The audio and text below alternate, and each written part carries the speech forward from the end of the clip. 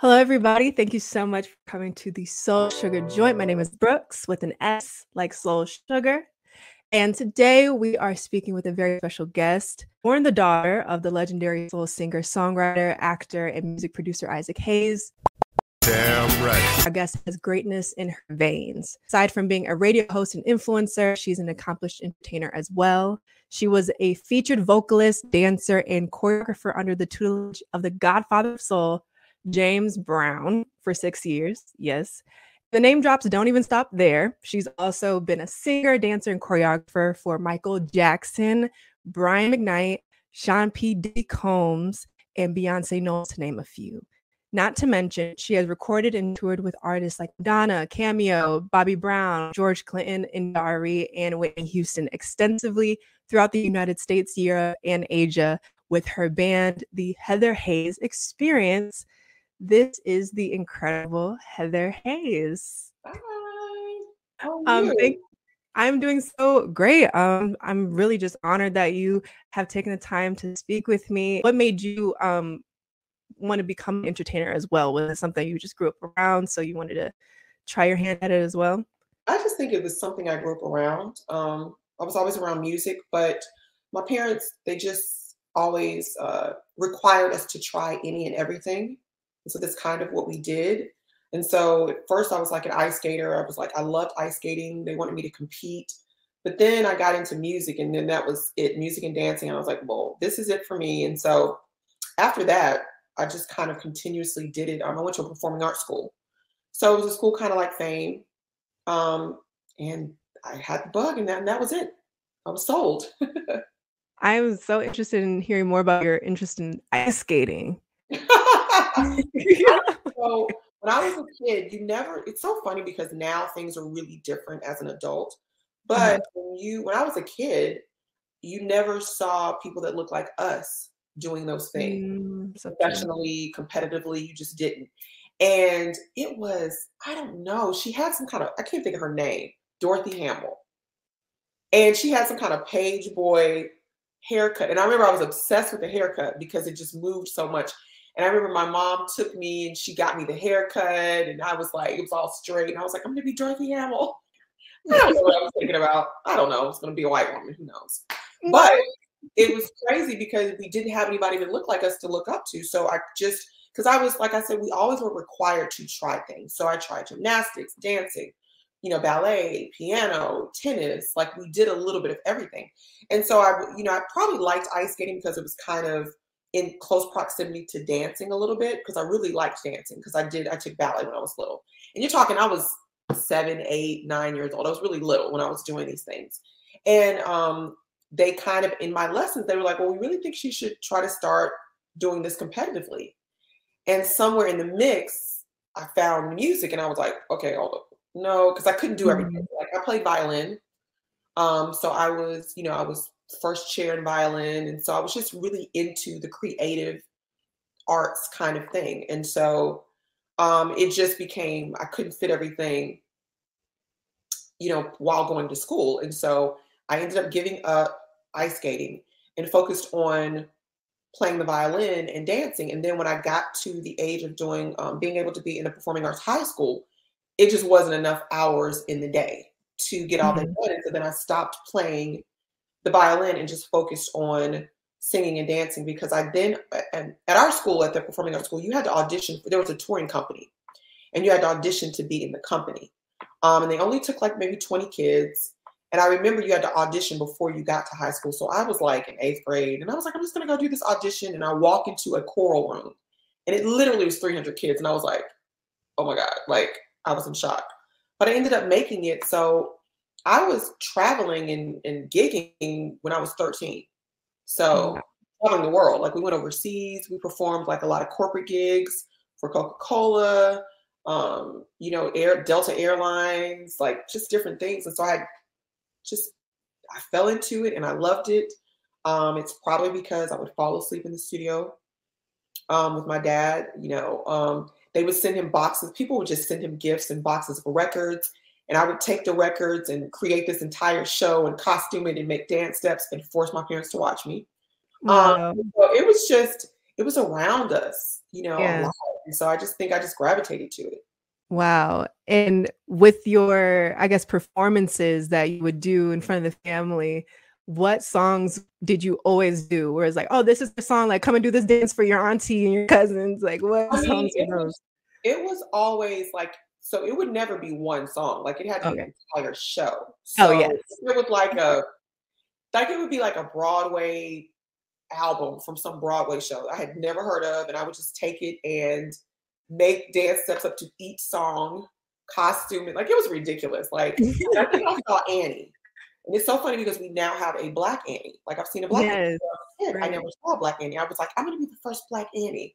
Like, anything musical and dancing, and I just latched onto. And then when I was a kid and I discovered Whitney Houston, it was like, this is it. Like, I found my calling. Like, I was obsessed with her. I had an entire wall dedicated to Whitney Houston.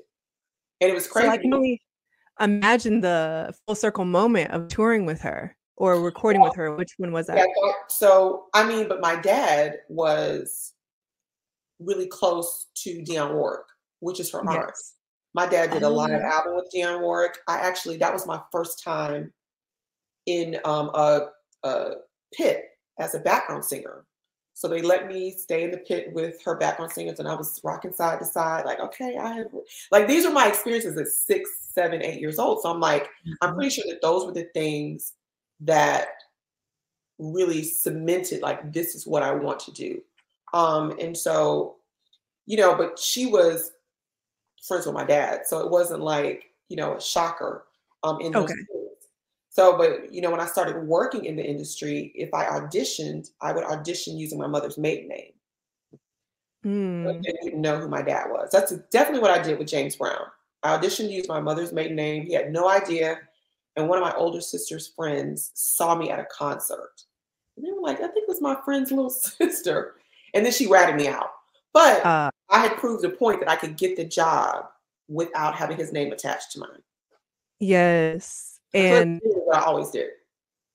That is really smart because you're able to, like you said, it's on the merit of your own talent and your own skill. And so you can actually get honest feedback as well. So you had to be really strategic about how to navigate the industry and knowing, like, I'm actually good and I actually know what I'm doing. And this isn't just because of my father. Because I think people don't understand that it is a double-edged sword to have that last name, because you have people that will assume that everything you have is handed to you. And that is not the truth, because you won't get, someone told my mother, well, why should she, get this opportunity? They've had everything. So those are the type of things that you have to, deal with, because they assume, it's an assumption, because a lot of times you are given a harder way to go because of that name. Even in social situations, there's always an expectation for us to be jerks. And it's just not like that. And I'm friends with a lot of legendary, like, their parents are legends. Like, I'm Ray Charles's daughter, cool with her. Betty Wright's daughter, Millie Jackson's daughter, Ruth Pointer and Dennis Edwards' daughter, Ann Nesby's daughter. Like, we do shows together. And so it's just, they're the coolest people ever. James Brown's daughters, of course, I'm very close to them. And quite honestly, they're probably far more down to earth than a lot of people I know that don't have that legacy attached to them. But people just assume that we're assholes, unfortunately. And it's just not the case at all.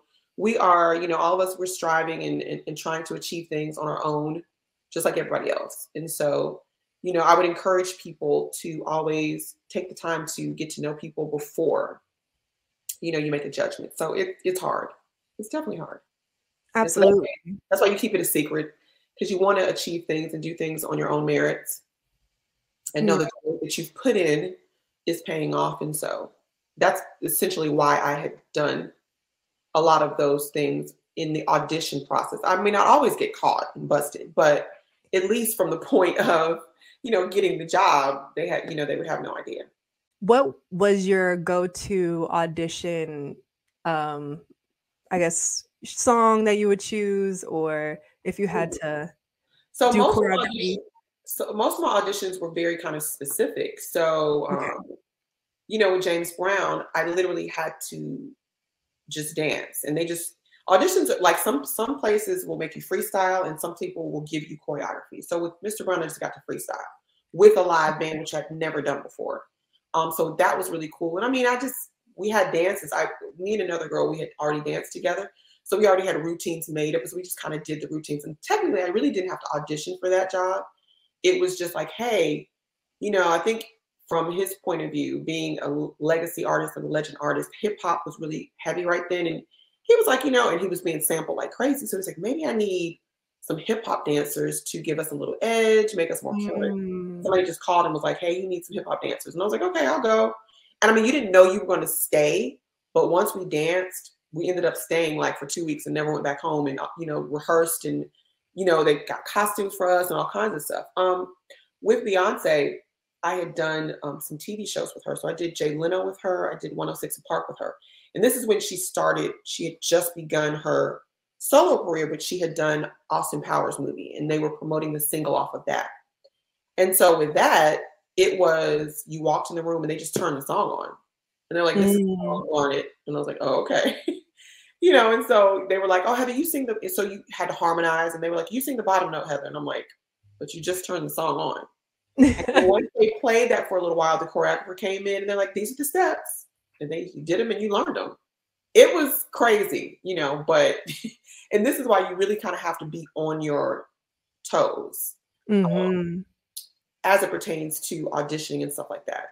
Because in that moment, it wasn't no matter who my father was. It was like, can you sing the first part or the third part or the second part? And can you get these steps? Absolutely. It was a lot of girls. And this was her second audition. So she had already auditioned a group of girls and she didn't like any of the girls she had auditioned. So then that's when a friend of mine who actually danced for MC Hammer knew that I sang and that I could dance too. Because you kind of had to be a double threat. And she called me and she was like, you need to come and audition for this. And I was like, okay, cool. And that's how I had to fly out to LA to audition. But it was 50, 60 girls. And then they cut you down by size and height. Because Beyonce's around 5'7", so she's kind of tall. And I'm 5'8". And a lot of dancers out in LA are 5'5", 5'6", 5'4". And so they just cut you down by height and walked you in the room and put on the song. And I was like, learn it. Wow. So auditions are always set up differently, but you're usually put on the spot. I'll just say that. Okay. And what did James Brown look for in a background dancer and a choreographer? Honestly, I think energy. I think that that's what he really liked about us, is that we had a lot of energy, and he sped up a lot of his songs, and his shows were so big. You're talking 20-piece band, 5 background singers, 8 dancer. Like, he wanted a big show. So he wanted a lot of energy, a lot of intensity. And I think that's what we brought, because he was like, I've never seen anything like this. Because he was like, he made the band start playing. He was like, dance. And we looked at each other like, oh, that's it. So we literally just strung a bunch of routines together that we knew and just continued to dance and just didn't stop till he told us to stop. Wow. I know he was like, they're crazy, but I was like, we're going to get this job. Right. It sounds the same way that his music was probably produced, the way that they conveyed it in this movie, Get On Up, which you feel like that was an accurate depiction of who he was? I do. I think, I saw a lot of comments like, well, they didn't touch on this and they didn't. I'm like, y'all had a 45-year career. Right. And it's really hard to touch on every single thing. I think that was a very, very accurate, perception of him in the movie.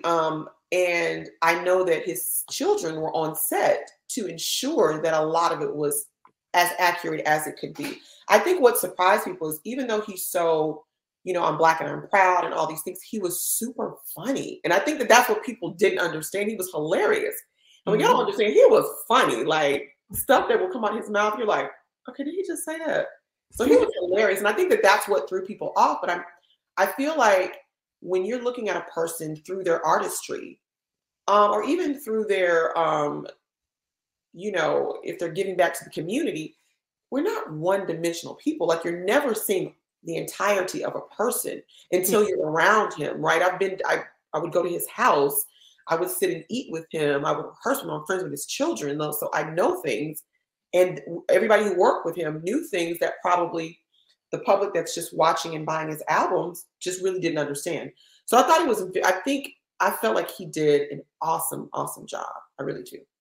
Oh, that's so good to hear. Because I am like a biopic snob. Like I am a critic of like my favorite music artists and how they're depicted in films. So that's like a favorite of mine. Get On Up. So I'm glad to know that even people who know him are like, yeah, that was good. He did a good job. For sure. And I'd like to jump right into talking about your childhood just a little bit, just wondering what stage in your dad's career did you come up on the scene? Like, where was he at? Was he he was famous at that point, I think. Okay. I think people always ask this question though. I feel like when I think a lot of celebrities, which you probably, I know like Halle Berry, especially with social media and things like that, you hear a lot of celebrities like herself who really try to keep their kids out of pictures in the public eye because you want them to have some sense of normalcy. Right. And so it really was because I think what people fail to realize is when you're born into a situation, you only know that situation. So everything about it is normal. Exactly. And so it was just normal how he lived. It was, when I look back, it was very extravagant when I was a child. I had no idea because that's the only thing that I saw. But they worked really hard at, after school activities, oh my goodness, things like that. They worked really hard at all of those things. And so I didn't know he was famous like that until I don't think you realize those things until you get preteen age, because then your peers and people you go to school with, they know it. But, when you're little, you're like, it's just dad. He's gone a lot. When he does come home, it's like your grades are bad. You're going to be on punishment. Like, you're like, it's just normal stuff. And so you don't really have a full grasp on the fact that he's famous. And I also think that until you become an adult, I didn't understand the impact of not only was he famous, but the impact that he really had on Black music. Had no idea. I mean, because you don't really care. You're like, oh, he's trying to tell me what to do. Like, oh my God. You know what I mean? Like, it's our dad. It's like nobody cares. And people don't understand that, but you're really like, they're super normal. They really are. It's just not what people think. I think a lot of times celebrities' appearances, outward appearances, when they are being there, I'm Isaac Hayes or I'm who, it's just different when they're in the house. I mean, he loved to cook. He loved movies. He loved video games. He loved regular games. Like, he would make you play Monopoly till he won. It's like, oh my God. These are the things that, like, literally, it was just normal. And so I think the difficult part and the painful part was when the teasing and the bullying came, I just couldn't understand it. Like, why? Like, who cares? You don't really understand because you're not viewing them in that way. And so that was extremely difficult and extremely isolating for me.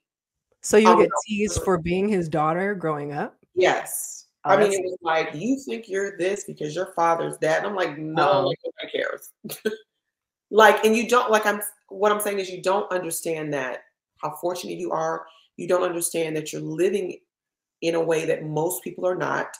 And the funny thing is that when you get older, you kind of go back through your life, and you just think about things. And I remember one specific time, I was 12 or 13 years old, and I had a Halloween party at my house. And mind you, we weren't really allowed to have a lot of people at our houses, especially if he was at home. I didn't get it then, but I get it now. Didn't get it then. It was annoying, but I was allowed to have a Halloween party. And so I invited about 10 girlfriends to come over in costumes. And I remember when, and it's so funny because I visualize it now, when the parent came to drop them off at the front door, they looked like, what in the world? And I think about it now. Back then I was so happy to see my friends. I mean, I noticed it, but it's like, but when I look back, I'm like, of course, look at the house. Like, the driveway was super windy up the street. It was a huge house.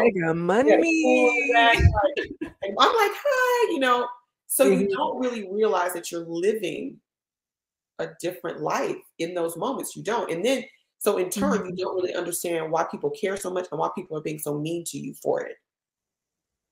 So it makes it even more difficult to kind of deal with and digest. Exactly. And I know that there's this big thing on social media right now. Everyone's calling everyone a Nepo baby, like nepotism, this, Nepo that. I know Willow Smith and Jaden Smith are like this generation's view of like Black Hollywood Nepo babies and all that. Do you recognize like the magnitude of having the gifts that you have, knowing who your father is and how everything just falls into place? Is that something that you've reflected on, I guess, recently or throughout your life? So, I mean, I do know. So first of all, I do realize that there's definitely nepotism. And to say that I haven't experienced it would be dishonest. I'm sure I have. But, you know, even when I feel so bad because when we're in a space of like social media and things like that, when I look at like a Willow or a Jaden, it's nepotism, but there are requirements with that. Like they cannot suck a little bit. Like they can't have a bad day. They can't, because it's just not allowed, because I think that people think that money and fame and all that solves everything. And it just doesn't. Like these are people. And so I was well aware that there was nepotism. I always thought it was ridiculous though, because it's kind of like, I remember Mr. Brown used to do a lot of shows at the House of Blues and stuff. And so one time I was doing a show with him, but they took me there in the gift shop and they were like, this is Isaac's daughter. And my dad had some connection with the House of Blues and they were just giving me coats free and, all this stuff free. And in my mind, I'm like, well, he can actually afford to buy it. Like, why are they giving us all this? It just I've always thought about that. I've always crazy to me. Like it never made sense to me. I went to a signing at the Virgin Megastore in Hollywood with James Brown. He took me with him for some reason, maybe to just keep Yama at one of his daughter's company. And they were this is when CDs were out. They were just giving me CDs. I mean, he could buy these CDs. Like, so I understand those types of things. And I realize that nepotism is alive and well. But with that being said, the people that I know, whether it be James Brown's daughter or Betty Wright's daughter, or, I mean, I just know so many, Ellie Reed's son, or I just know a lot of these people. These people still work hard, right? That's still a requirement. Right. Because with that nepotism, it also comes a heavier weight, like it's a weight on your shoulders. So it's like, I can't go into a situation having a bad show or a bad day because I'm going to instantly be labeled, right? And so it makes it increasingly difficult. But that would be disingenuous to say that I don't realize there's nepotism. I realize that doors would open for me. Some doors will open for me based upon what he has accomplished. But when I get through those doors, if I don't deliver, they're going to rip me apart. Yeah. And that's the heaviness of it. Because I don't want to do this because he did it. I just want to do it because I love it. Yes. So, you know what I mean? That's the problem with, that type of, nepotism, that people don't understand that other piece of it, that when it comes to that, it's a weight with it. And you just kind of got to be on point. And how do you exhale from all of that pressure? It's not easy because when you look at, I just think that, honestly, I think it was my mom. Because it's just, that's when spirituality and God and all those types of things come into play. And that's what she taught us, in our home. Because you really can't even, I had to have this conversation with my dad because he was really oblivious. Like, you don't understand what it's like to be your child. Like, you don't get it. And so even having to explain that to him was like, wow, but he has his own stuff, being who he is, right? So I just think that, understanding faith and understanding that there's a higher power really gave me something else to lean on. But I would be, not being honest about it. It was really, really difficult, like really, really emotionally draining. It really, really is difficult. And it's so funny because when I talk to a lot of my friends that we've all had similar experiences, we all say the same thing. It can be soul crushing actually, because you feel really isolated and it's just really difficult. But that's the only way honestly, that I got through it and that I still continue. Even as an adult, you still deal with it, which is ridiculous to me because I'm like, we're 500 years old. Like, who cares? That's creepy. But I mean, it's still, it's still something that you deal with. And then when you see it, I think that I'm triggered when I see it done to like a Willow or a Jaden or, I'm like, oh my God, like leave these kids alone and just let them live and try to be who they're supposed to be in this world. They just came through their parents. Right. They couldn't choose that. That wasn't something that they had any control over. Yeah. And honestly, looking back, a lot of us probably would not have chosen it. Would not have chosen it. Because the sacrifice is you sacrifice your parent. I didn't have my dad a lot. I would have just wanted him to come home with his briefcase and sit down and eat dinner with us. And when you're a rock star or a soul star, that's just not an option, So I'm sure there are times when all of us have been like, well, she was normal. Yeah. Normal's easier. Yeah. So when he would come back, what would you bond over? Would you bond over obviously music and which artists? So music, food, and working out, like health stuff, because he was a health fanatic, into vitamins and things like that. So we always bonded over those, type of things. But he was the type of person who really needed to kind of decompress too and be in his own little bubble. And then there was a time, my parents got divorced. He wasn't around, a lot at all, which was really difficult. But I think I always say like I would have other kids experience divorce and they were just devastated. But I think for us, he was in and out the entire time because he was touring all the time. So it wasn't as difficult, with them being divorced. But, when your parents divorces on Entertainment Tonight, the night before you have to go to school, that's weird. So it's just stuff like that people don't really realize that you kind of have to deal with. Yeah. Were there any smaller stories that you remember about when you did hang out with him? Well, hanging out with him was not always fun because we would try to go to public places. I remember one time we were at Pizza Hut and the lady came over and sat in his lap and started kissing his head. And I'm like, what is happening? But this is just normal, like stuff. Like, so it wasn't always fun. But was she a fan? Yeah, but I'm like, excuse me, we're trying to eat pizza. Excuse me, right? Yeah. And it was so funny because one of my sisters was with me. She was like, oh. And my dad snapped at her like, no, don't be rude. We're like, well, she's being rude, but she's being really rude. She's very much like, she's a fan. This is why we are here to buy this pizza. We are able to buy this pizza. Hush. That's wild. He's always very gracious and things like that. But those are the things I remember, like, and I remember one time I had been begging for like, this Louis Vuitton.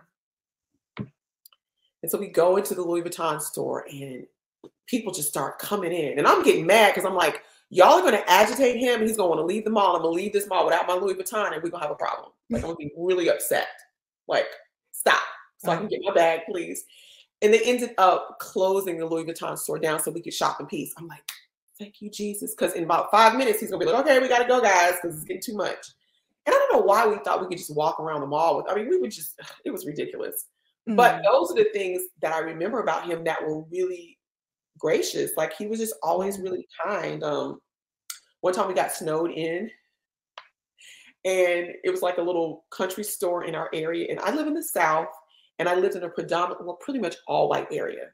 Okay. And we were kind of snowed in, like we really didn't want to drive. And he literally walked us in the snow. And some of my step siblings were with us. So it was like, 5 or 6 little black kids walking in a predominantly white area with a tall black man with a bald head in the snow. I know people were like, what in the world is going on? Like, I remember that he walked us to the store to get food because we really couldn't drive to the grocery store. So those are things that I remember about him. Just like really normal and cool and fun and loved to play games, watch movies, and trivia was his thing. And, because he was super smart.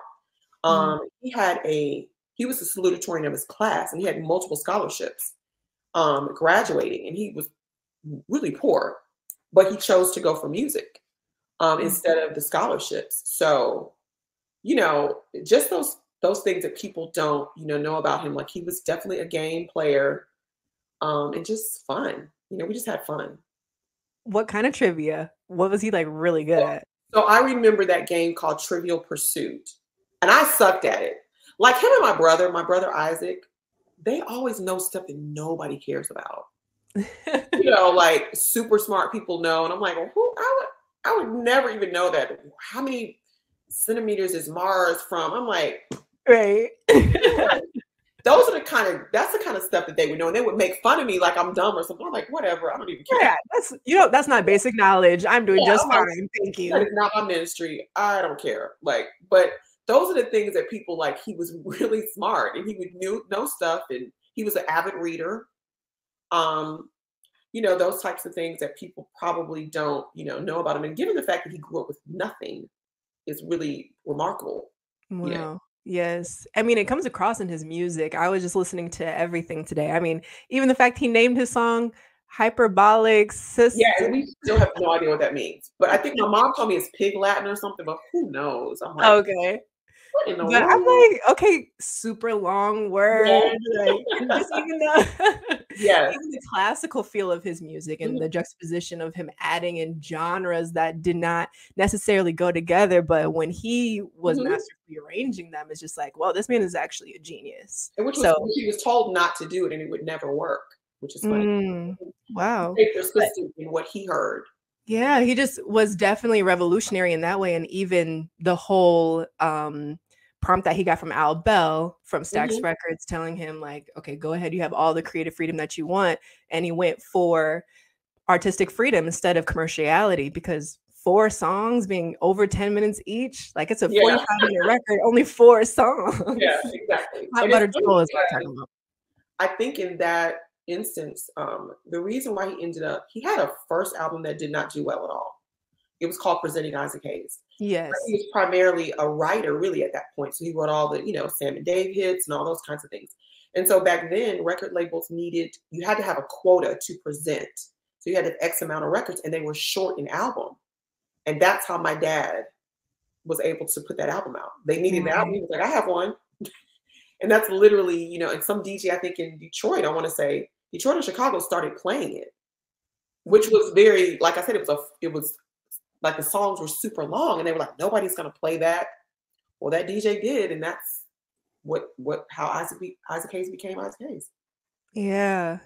Wow. And I just was listening to it all day and it's like, it's unmatched. Like the Shaft theme and even finding out that he wrote Deja Vu for Dionne Warwick. Yeah. And I love that song. So it's just so crazy how full circle that was. I was like, oh man, he's behind it. And now I'm hearing it differently. Like I'm noticing the strings. Like I'm just imagining him singing it and how the pacing of it and everything. Yeah, definitely. So good. And what's your favorite era of music? I think I'm like a 80s, like late 80s. So we're looking at, Whitney, Shaka, Angela Bofield, like just Anita Baker.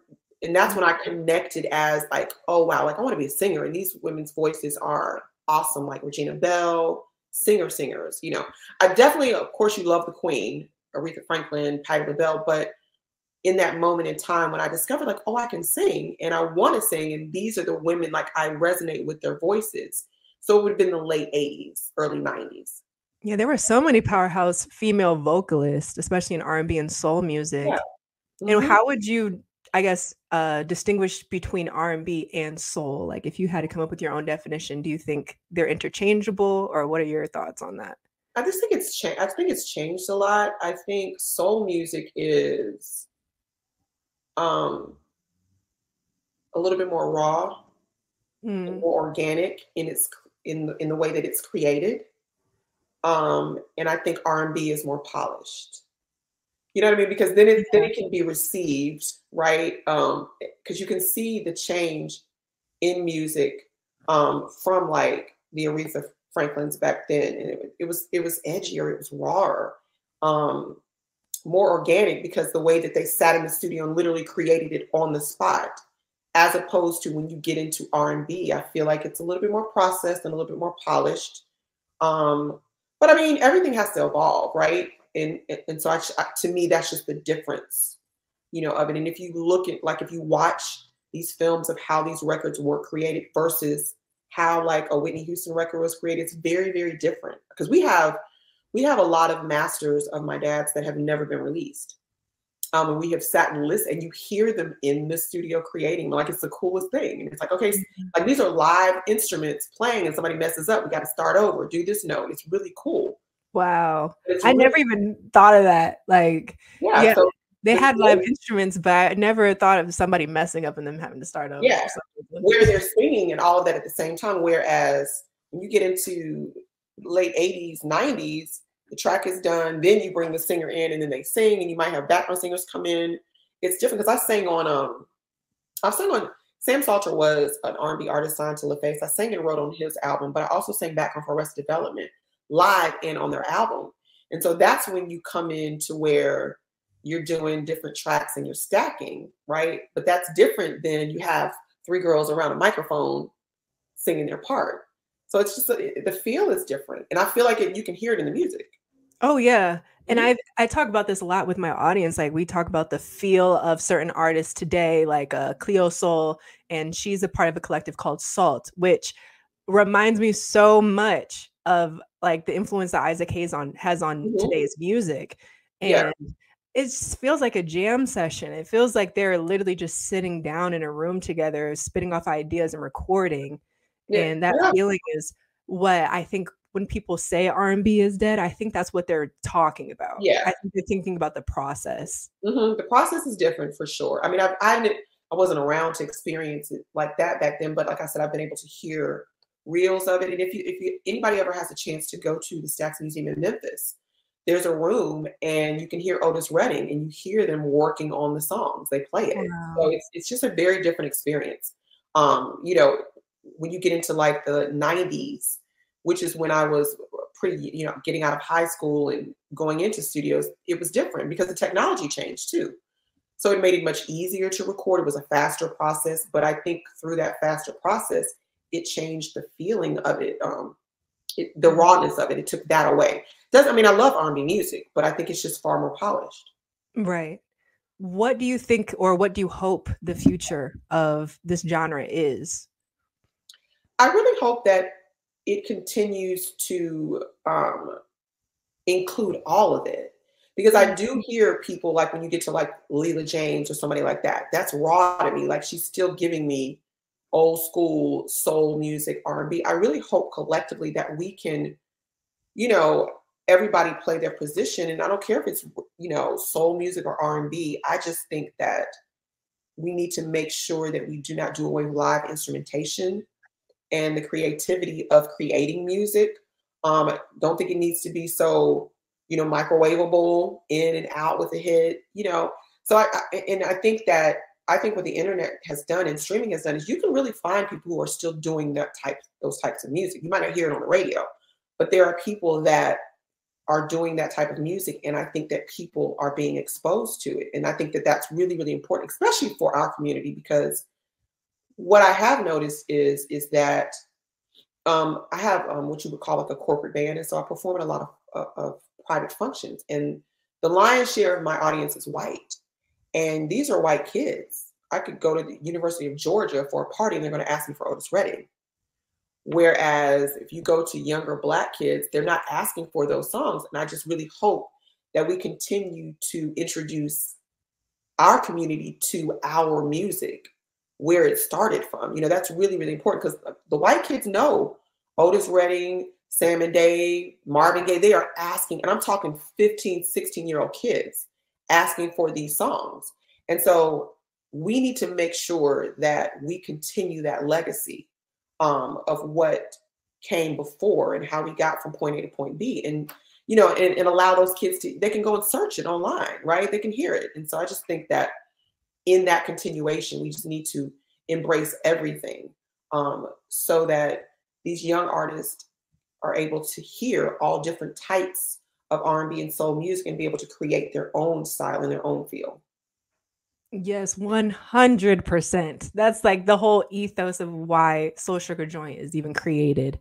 My entire ethos is that nothing is new under the sun, and that there's so much beauty in the music that came from, specifically, I love 70s and 80s music too. So I'm like, man, I can hear the influence of Isaac Hayes in Awaken My Love, Childish Gambino's album. Yeah. And I just love making those connections, and it makes timeless records. Mhm. Like if that song or Isaac Hayes or any other artist from the past has music that still translates till today, why wouldn't you put that in your sauce too? It's gonna make a timeless sauce. And it's important generationally that so we can continue the legacy of Black music, because Yes. music it bears from gospel and Black music. And so I just think it's important, and I think that people need to pay attention, because even when you get into country music, country came from kind of like blues, that kind of thing. They still write great songs. And I just don't think our community should lose that, because that's where music came from: gospel, blues, soul, essentially. And it's just important that we make sure generationally that we continue that, and we continue to teach children that. Yes, 100%. Is there any advice that you would give to someone who wants to be in entertainment and they themselves might have someone that they are being compared to? They might be a family member or a father. What would you say to them? What was your advice? I mean, my advice is basically you just really have to kind of stay true to yourself. I mean, that name that you are born into, it's never going away. I tried everything to make it go away. It doesn't go away. So you really have to turn inward and focus on yourself and focus on your craft and do it because you love it. Work on it because you love it. And I feel like ultimately God will open a path for you, that where you're supposed to be, despite everything that's going on around outside of you, because you really have to block out the noise. And that's for anybody doing anything. If you want to get something done, really, really block out the noise. And that is what, it took me a long time to learn that. And I think that I would have had a far more pleasant experience doing it had I learned very early on that it's never going to be over. He's always going to be Isaac Hayes. People are always going to be in awe of the fact that he's Isaac Hayes. But he validated my gift. I know my gift comes from God. And so I'm just going to work on that and walk through the doors that God opens for me. And that's just really all you can do. Really good advice. I know that's going to help somebody who's watching or listening. And they say, do you that? And I mean that in every sense of the word. That's all you can do, right? You are here for a purpose. You came through your parent, but you have a purpose, and you have to hone in on your purpose. And once you find it, you got to work on it. You got to perfect it. You got to perfect your craft. And you have to have tunnel vision for that.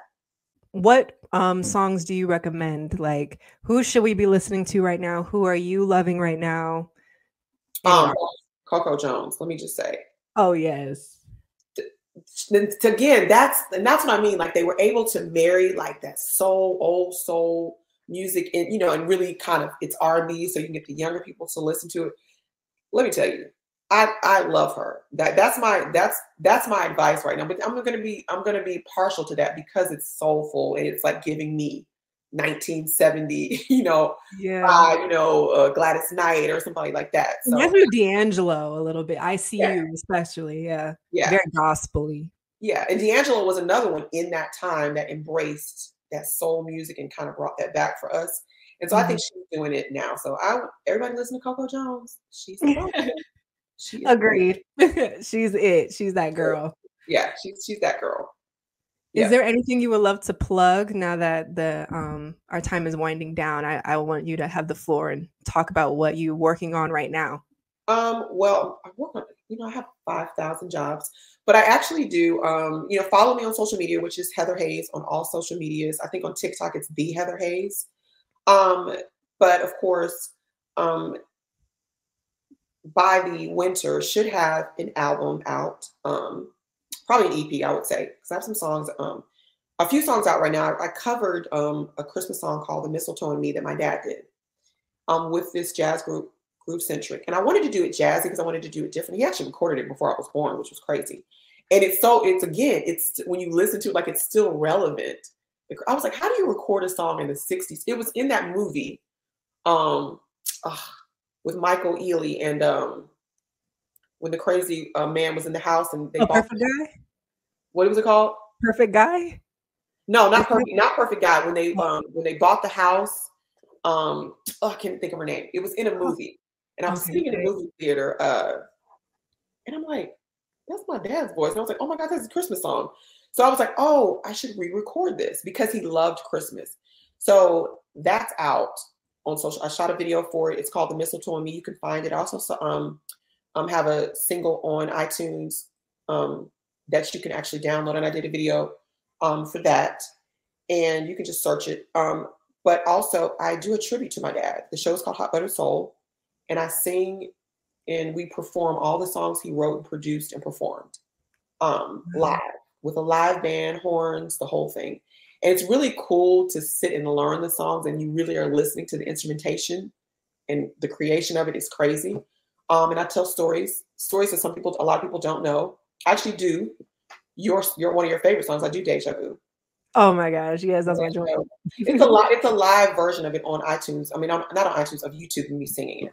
Okay, I will be watching. Yeah, you can check that out. And so just look out for, and also we have a show called Daughters of Legacy, which again is myself, Keisha Jackson, Aisha Wright, which is Betty Wright's daughter, and Janicia Bennett, which is Ann Nesby's daughter, Issa Pointer, and sometimes Robin Charles, Ray Charles' daughter, comes in. We have a single coming out. And so be on the lookout for that. But we do live shows. And in those shows, our parents collectively have been sampled so much. And so we have a DJ. We do like the sampled version of it, like this is the version of it. And then we perform the live version of it. And then we do like some of our original songs. So be on the lookout for Daughters of Legacy. Okay. Because the point is to continue our parents' legacy, their musical legacy for sure. And so that single will be coming out in the next couple weeks, actually. And so check that out and just follow me on social media and just keep a lookout on all the different things that I'm doing. Yeah, absolutely. I think that is so cool how you have this almost sorority of daughters. It is. Celebrities. We just went to it was so funny. We went to the Isley Brothers concert. Oh, fun. Keisha's mother is Millie Jackson. And we were like, she's super old school. And she was like, we need to go to the Isley Brothers. I'm like, isn't he like 500? And she was like, yes. When I tell you that show, when it started, I was like, okay, is Chris Brown getting ready to come out? Like, what is going on? I mean, it was like lights and smoke. And I was like, oh my God, the man is 81. And when I tell you that was the best concert, I was in shock. I was like, oh my God. Like they are young 81. Oh my goodness. And again, what we have been talking about Black music and the legacy and soul music, to have, like, I was like, he had us hit out when it was black and white TV, that we weren't even born. Like, and now you have a song with like Future or whoever, like you have a 63-year career and you still have a record in the top 20. That is just amazing. And so it was an amazing experience. And so the Daughters of a Legacy went out together in full effect. So it definitely is a sorority.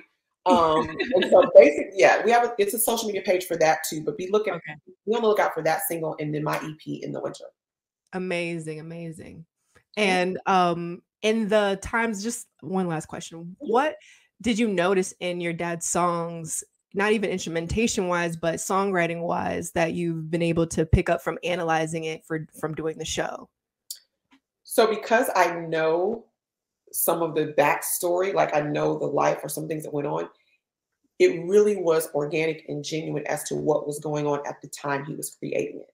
And that's what people don't know. Some of the songs are like, whoa, like that's a real story. People don't really realize like that literally was going on. And so he took, and I think that's why people connect. A lot of times that's why people connect with music, is because it comes from a real place, an organic place, a truthful place. Yes. And so in learning, having to learn the songs, which is why that's why I learned, as learning lyrically that, oh, wow, this is like a real thing. Like this is actually going on in his life. From the stories that my mom told me and other people told me. And I think people would be surprised at that. Yeah. And you can even hear it in Soulsville, his writing on that. I think that he's very much an extension of Nina Simone's quote that an artist has the responsibility to reflect the times. Yeah. And that's what he did so well. Yes. Well, thank you so much for your time and for your patience. And it was just such a pleasure talking to you and getting a little bit more into what it's like to be the daughter of Isaac Hayes. It's just such a fascinating life that you are living and you're thriving in. And I wish you all the success and everything that you're putting out and working on right now. Well, thank you, Brooks. I think this is an awesome platform. And so I'm looking to see Soul Sugar do some big things. And so just keep going. And thank you so much for having me on your show. Thank you. Thank you so much.